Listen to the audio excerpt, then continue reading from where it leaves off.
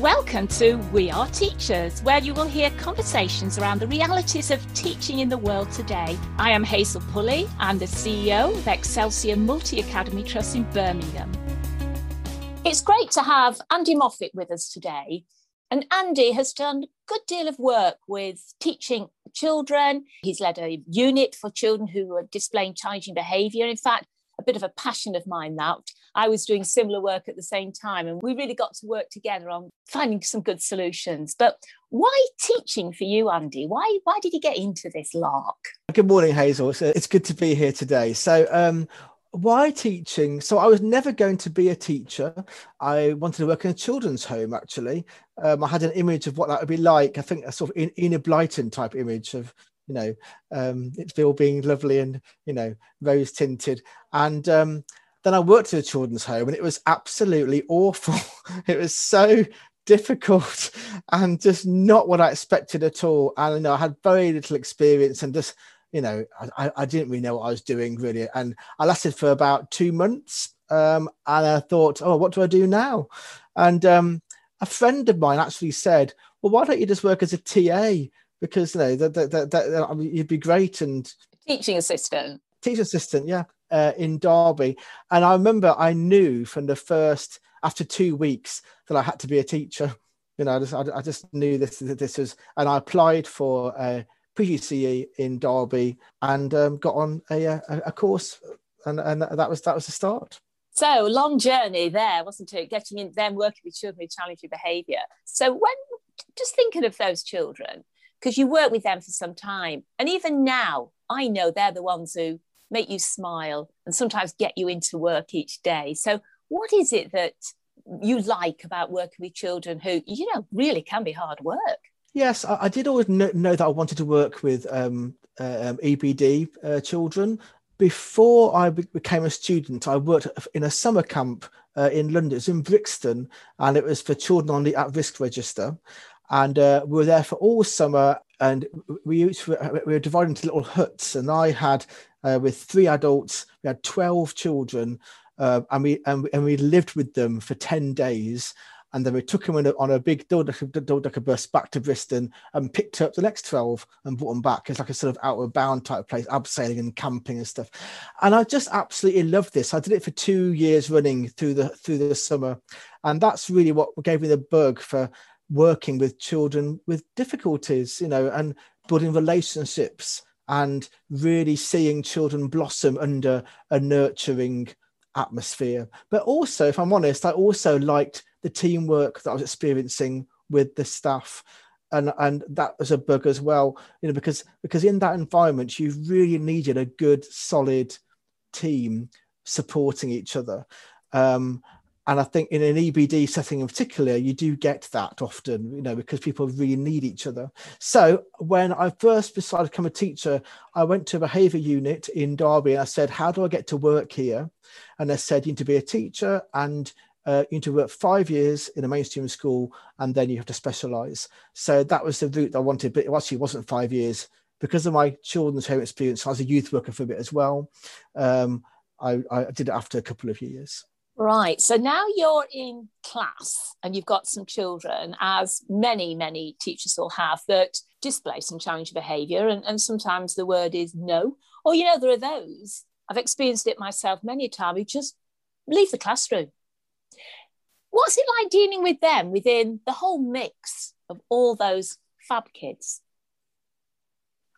Yeah, so it's all about relationships, isn't it? And I always find... and I've done this throughout my career, really. It's about how do you avoid confrontation? So what do you do to find a solution? Because one solution might be just to shout, and some teachers do that. And sometimes, that works, but it's not really a solution, is it? It's not a solution. You've got to be a way to engage with children and get them to respond to you. So it's all about children knowing that you care. That's what it is. Children know that you care and that you're looking out for them. So you've got to, you've got to find little things to ask them about when they come in the morning and you got to remember things. I literally write notes about the children in my class. I have little notes that I say, ask this one about his football, ask this one about her sister. One of them likes Lego. Ask this one about Lego. You know, so it's about remembering things you can ask children about and build those relationships with. I think that's really interesting, and that tells me the sort of teacher you are, and I know you very well, and I see that in your practice with staff as well. It's really interesting. It's that genuine care, isn't it, for people, children, and building it through relationships. I've seen it.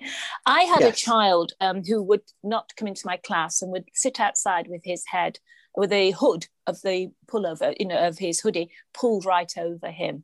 And I did that. It was just drip feeding, wasn't it? At the minute that hood came down, I could have climbed mountains. It's an amazing feeling. Yeah.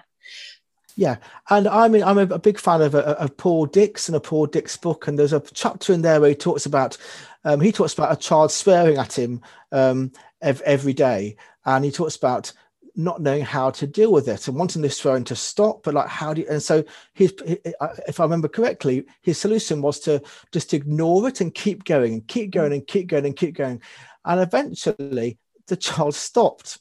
And I had this in a class recently where each morning when calling a register, a child refused to say good morning, Mr. Moffat. So they all say morning, Mr. Moffat, but this child just say morning. I'd always go, morning who? And I go, oh, Mr. Moffat.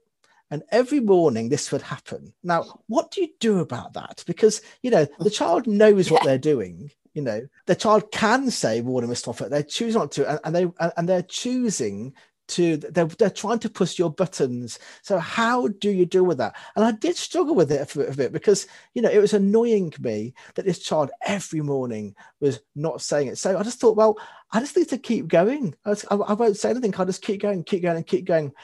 And it took about 3 weeks, but now they always say morning, Mr. Moffat, because it's about that perseverance, isn't it? And looking at the bigger picture and just having confidence that you're going to find a way through and you keep going. Oh, but it's great when you come through. It's absolutely brilliant. That's just the gem of being a teacher, a teaching assistant, even support staff in school who are not in that classroom all the time, when they can make that breakthrough. Paul Dix, now I've read that book. It's a really good book, isn't it? And there are some generalized behaviors and patterns of activity that he really pushes. For example, Hot Shop Friday. I just love that. Yes. Because, there's fairness there, isn't it? How does it work in your present school? So I like the idea of, I think actually it's just slightly deviating from Paul Dix's book. I like the idea of hot chocolate being quite random. So everyone gets hot chocolate nomination if they go over and above. So throughout the day, I award hot chocolate nominations to children, publicly, who are really making an effort, but also with their behaviour, not just it's not really for good work, it's more for behaviour and attitude. But then there's a question about so you say, let's say in a class you've got 20 tickets in the box, 20 nominations. So how do you decide who gets the prize? Because all 20 can't have it. It's really got to be one child per class that gets the hot chocolate prize. So how do you decide who gets that prize? And I think there's different ideas about this. I think I could be wrong. I think in the book it suggests that you random. Is it? They're saying random because that's how I think you should do it. I have been in schools where the teachers decide to have a little meeting, decide how to do it, who gets it.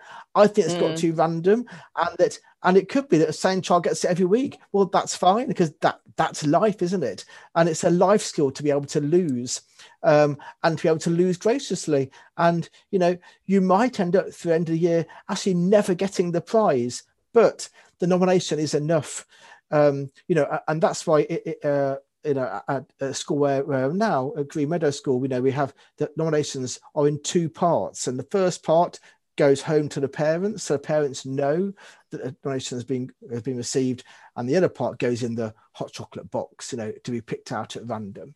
So I think the random thing is very important, and I think it's a good skill for children to have, to be excited about possibly winning, but we don't win all the time. No, but I think throughout that there is a thread of fairness, isn't there? Because you've all got the same chance. You're delighted with the nomination. You can celebrate that. I was seen. That's what it's about. I was seen to be making those great choices. Fabulous. And everybody can get that. But the fairness is coming through that, well, we can only have one hot chocolate. How are we going to do it? I really like that. And fairness and equality has also been a thread in your teaching for some time and life, hasn't it, Andy? And I think when you're in particularly working in that leadership, that unit for challenging children, equality was foremost at your mind, wasn't it? What was that experience like for you? So I've worked in a number of units. I've worked in so the first behaviour unit I worked in was a unit attached to a mainstream school where children had been excluded, and our idea was to reintegrate them back into school. I was in Birmingham. Then I worked in Coventry for about 7 years in a nurture group, and I think actually that was what informed my practice more than any setting about behaviour. I didn't really know about nurture groups before I went and worked in one, but I was really taken with this idea of what nurture is, and children coming into school with different experiences and different baggage, and just that concentration of relationships that I think in my previous role I hadn't really realised yet. I think in my first behaviour unit I worked in, it was very much more quite right. This is how you behave. You're going to fit in. You're going to do it. And there'll be consequences if you don't. Which is a way of working, and that's how some people work. But a nurture group stepped back from that and asked. And this is this line I remember that all behaviour is communication. It's a really good line. What does that mean? When a child's having a tantrum, is it just that they need to just stop it? Or is it that we need to get behind that and work out, well, what is this about? What are they trying to tell me? And how can I work with them to reduce the likelihood of happening again? So, and then the third unit I worked in I was managing it. So that was back to a behaviour unit, but a completely different setup from my first one, because this time I used the nurturing principles, but in the behaviour unit. And again, that was children that had been excluded, and we were reintegrating them back into our back into school. So I think that was probably the most successful one that I did, because I was able to use nurturing principles that I picked up in the nurture group. That's amazing that you did that, and it's lovely that you could carry to mix it up. I've used techniques and processes and from the nurture group, and use the box stall analysis too, where it can help you try and unpick, and also what's probably the child struggling with, and also it can help you plan, can't it? And then you can assess, which I think is quite important, really, that we do see progress there. And I used to get very hooked up into transaction analysis, that when I describe that as a pizza and there's a slice missing for this child, and there always is going to be that slice missing for the child, and they challenge it and they chase it, don't they? They're looking for that bit that wasn't there for them at some time. And how do we fill that gap for them? I know we say we can't always, but how do we try to help them get past that gap? Yeah, I think that's a really good question, and that's the key, isn't it, to everything that we do, and it's about not trying to fit round pegs into square holes. We've got to recognize where the children are, and then work from that. So, and it's about being inventive. And I was always lucky to work with head teachers who were willing to let me take risks. And so, for example, in actually it was in a nurture group thing. I was doing a master's at the time on EBD, and I wanted to do a project using gardening. And the idea was that you used gardening to work with these children, because I really like the idea of a child recognizing that if I nurture this plant, if I water it and look after it, it will grow and provide me with food. But if I don't look after it and put time into it, then it won't. So that was a really successful sort of intervention. I can remember there's one child who was very, very quite desperate, really, very difficult. But I can remember one of the best things I ever did with him was grow potatoes. And I can remember vividly him digging up his first potato and then us cooking it and eating it, you know, and he'd made that potato, you know. So yeah, it's about finding little niches, really, just finding ways to communicate and to build that relationship. It sounds fabulous, because to me, my work in school, and I think yours and many, many teachers, is to avoid that final exclusion. That permanent exclusion, to me, it still upsets me desperately. It's like a death knell to your education and a huge hit on your future. Do you think in secondary school we're doing enough to avoid this permanent exclusion, say at age 13, 12, you know, when we know it's a crucial time for children? Do you think we need a rethink? Well, I'm very conscious as a primary school practitioner of, advising secondary schools on how to do it. However, I have been to, especially when I was doing, I've done behaviour training in the past and led sessions, and people have often said that secondary school practitioners have often said that they wanted to learn from primary school practitioners about stepping back and about a way to look at their behaviour, because I think maybe secondary schools are so big, a lot of them, that maybe it's quite hard to have that relationship, and that and I can think of all the, like, we had in Parkford, we had we had a SEAL room where some children would come or would drop in the morning before school and after school and at playtime, and we'd have those pockets of time in the day when we'd know that we'd see these particular children. And I'm not sure if all secondary schools have the facilities or the time to do that with the numbers of children. Yeah, SEAL is an acronym, isn't it? It was, if I'm right, self-esteem accelerates learning. No. Oh, well, that's it. Well, I always thought it was SEAL, as in the SEAL, social and emotional aspects of learning. Right. Social and emotional. Interesting. But because of course, when I joined Parkford, it was already in place, so it might be it was that. But when I joined, I thought it was. Well, both are good, aren't they? Self-esteem. Yeah, it was really talking about psychological safety and getting that bedrock in there. But great talking about your work with challenging children, but you've had challenging times, haven't you? And I think psychological safety probably was missing at some times for you in your teaching career. And it's interesting that you've done an amazing piece of work around equality, and it's great. What spurred you into that? Well, I think that was being in the right place at the right time, and it's I would put you in that category, really, Hazel. You were the person that enabled me to do that work, and Parkfield was exactly the right school to create No Outsiders, because it wasn't created before I went to Parkfield. It was called something else and had a very different focus. But I can remember, when I had my interview with you, and I said, I mentioned my plans for No Outsiders, and here's what I wanted to explore. I can remember you saying, well, that's not the job I'm appointing, but I'm interested in that, and I think we can work together. Yeah. And I think, well, that's good, because you were showing that you weren't going to turn this away. And that I can remember you saying, I think we can work together on this. And that was really important as well, that it was something that we were going to do together. It wasn't just me. You wanted to be part of it, and the school wanted to be part of it too. And so I think that was why it worked, really. Yes, it was a tremendous opportunity. And what I loved about it is that you were approaching the Equality Act through books for children. Absolutely. And it was the books that you choose, and you still choose them now, are so inspirational. My grandchildren have got them in their bookcases in their bedrooms, and they are just amazing. What made you choose the medium of books?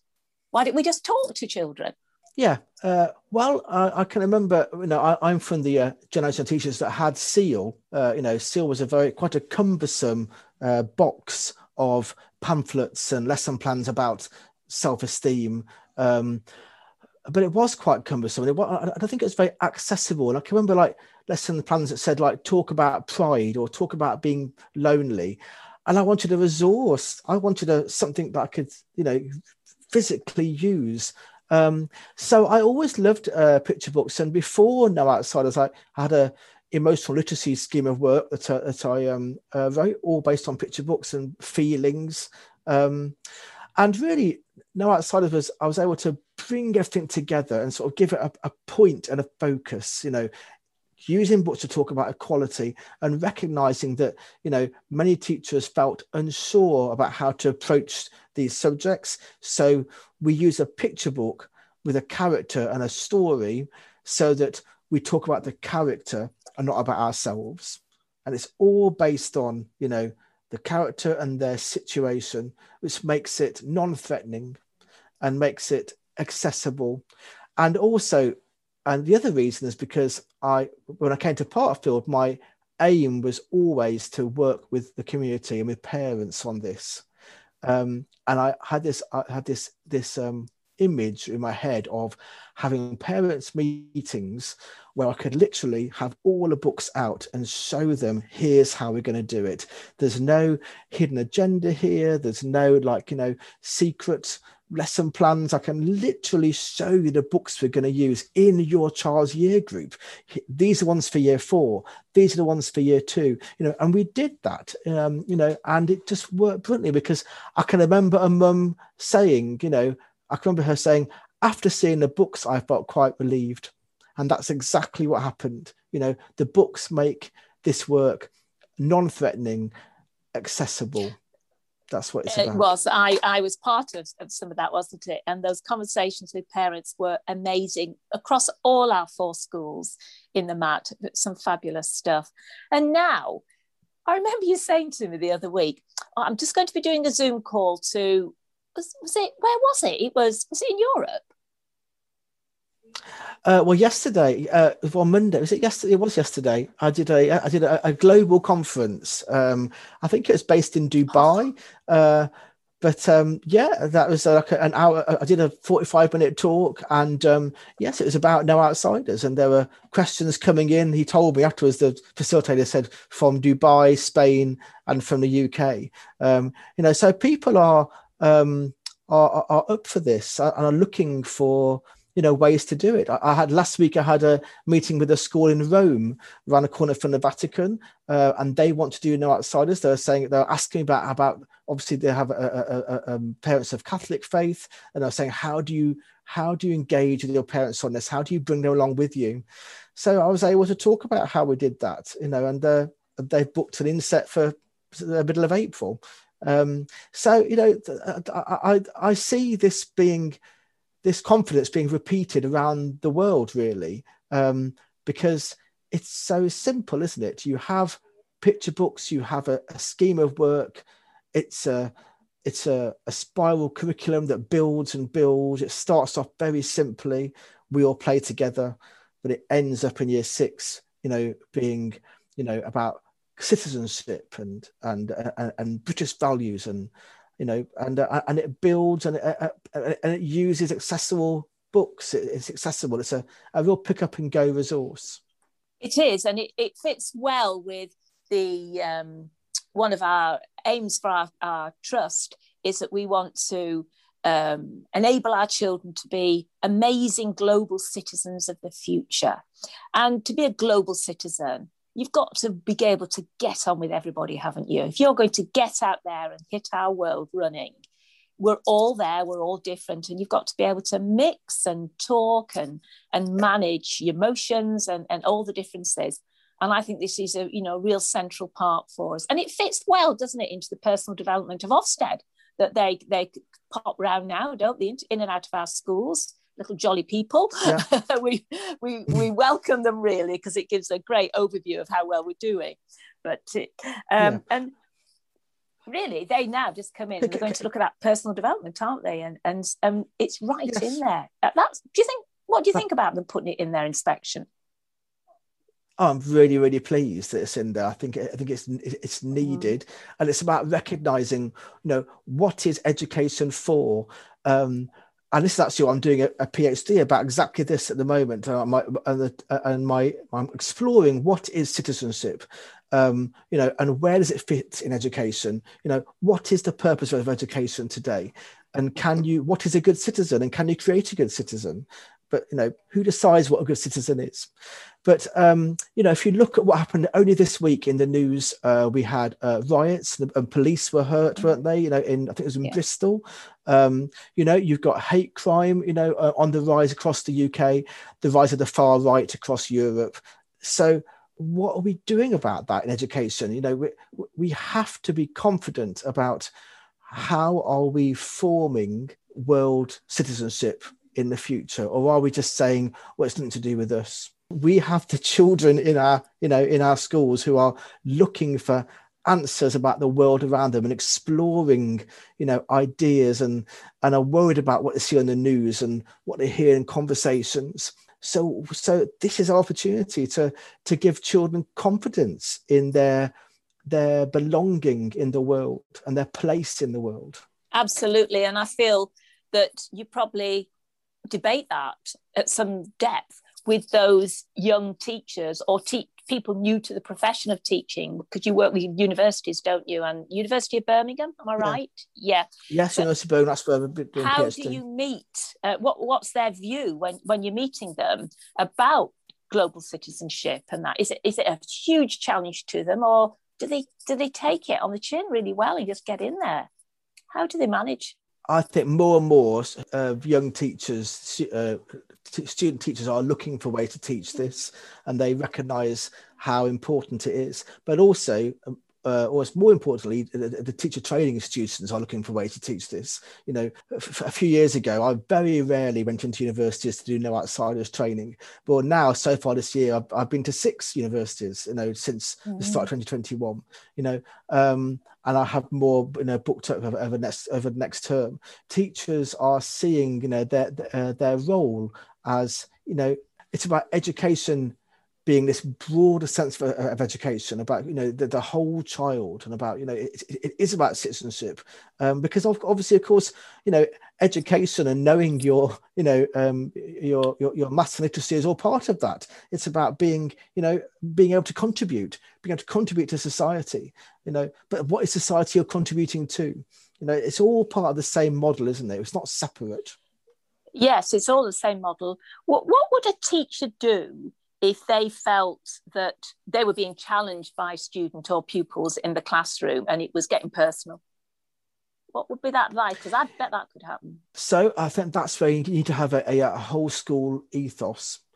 So I do get a lot of messages and emails from teachers asking exactly this, and asking, what do I say? What would you say to this child?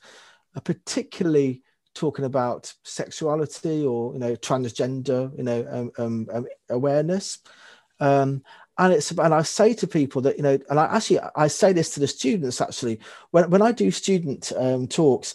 The students always end up incredibly enthusiastic, and and I can see especially in the chats, because obviously it's all online now, they're saying, and I want to get stuck in. And I always have to end by saying, right, it's great that you're enthusiastic, but please do not go into school tomorrow and do a no outsiders lesson. It's got to be as part of a whole school ethos, because if it's just you doing it, well, number one, you haven't involved the parents, and the school hasn't. But number two, you're vulnerable, and children would see it as, well, that person thinks this, but that teacher doesn't think that. And we've got to do it together. It can't just be one teacher doing it. So the answer to your question really is you got to rely on your school ethos, which then begs the question, is there one? I think that's a good place for us to leave it. We can't go into the ethos of every school, but it's key. And one of the values that we have in our trust that goes through all our schools is succeeding together. And the phrase we attach is, alone you're good, together we're amazing. And I think that backs up exactly what you've said there. Andy, that's been amazing. Absolutely. I've really enjoyed chat. I could talk with you for hours. You're a great guy. And I think in half an hour you're back into class, am I right? I think so, yes. I've got 10 minutes and it's a decimal this afternoon, so let's get going. Well, good luck. Get your point in the right place. Thanks, Andy. Good to have you here. Excellent. Thank you. Bye-bye.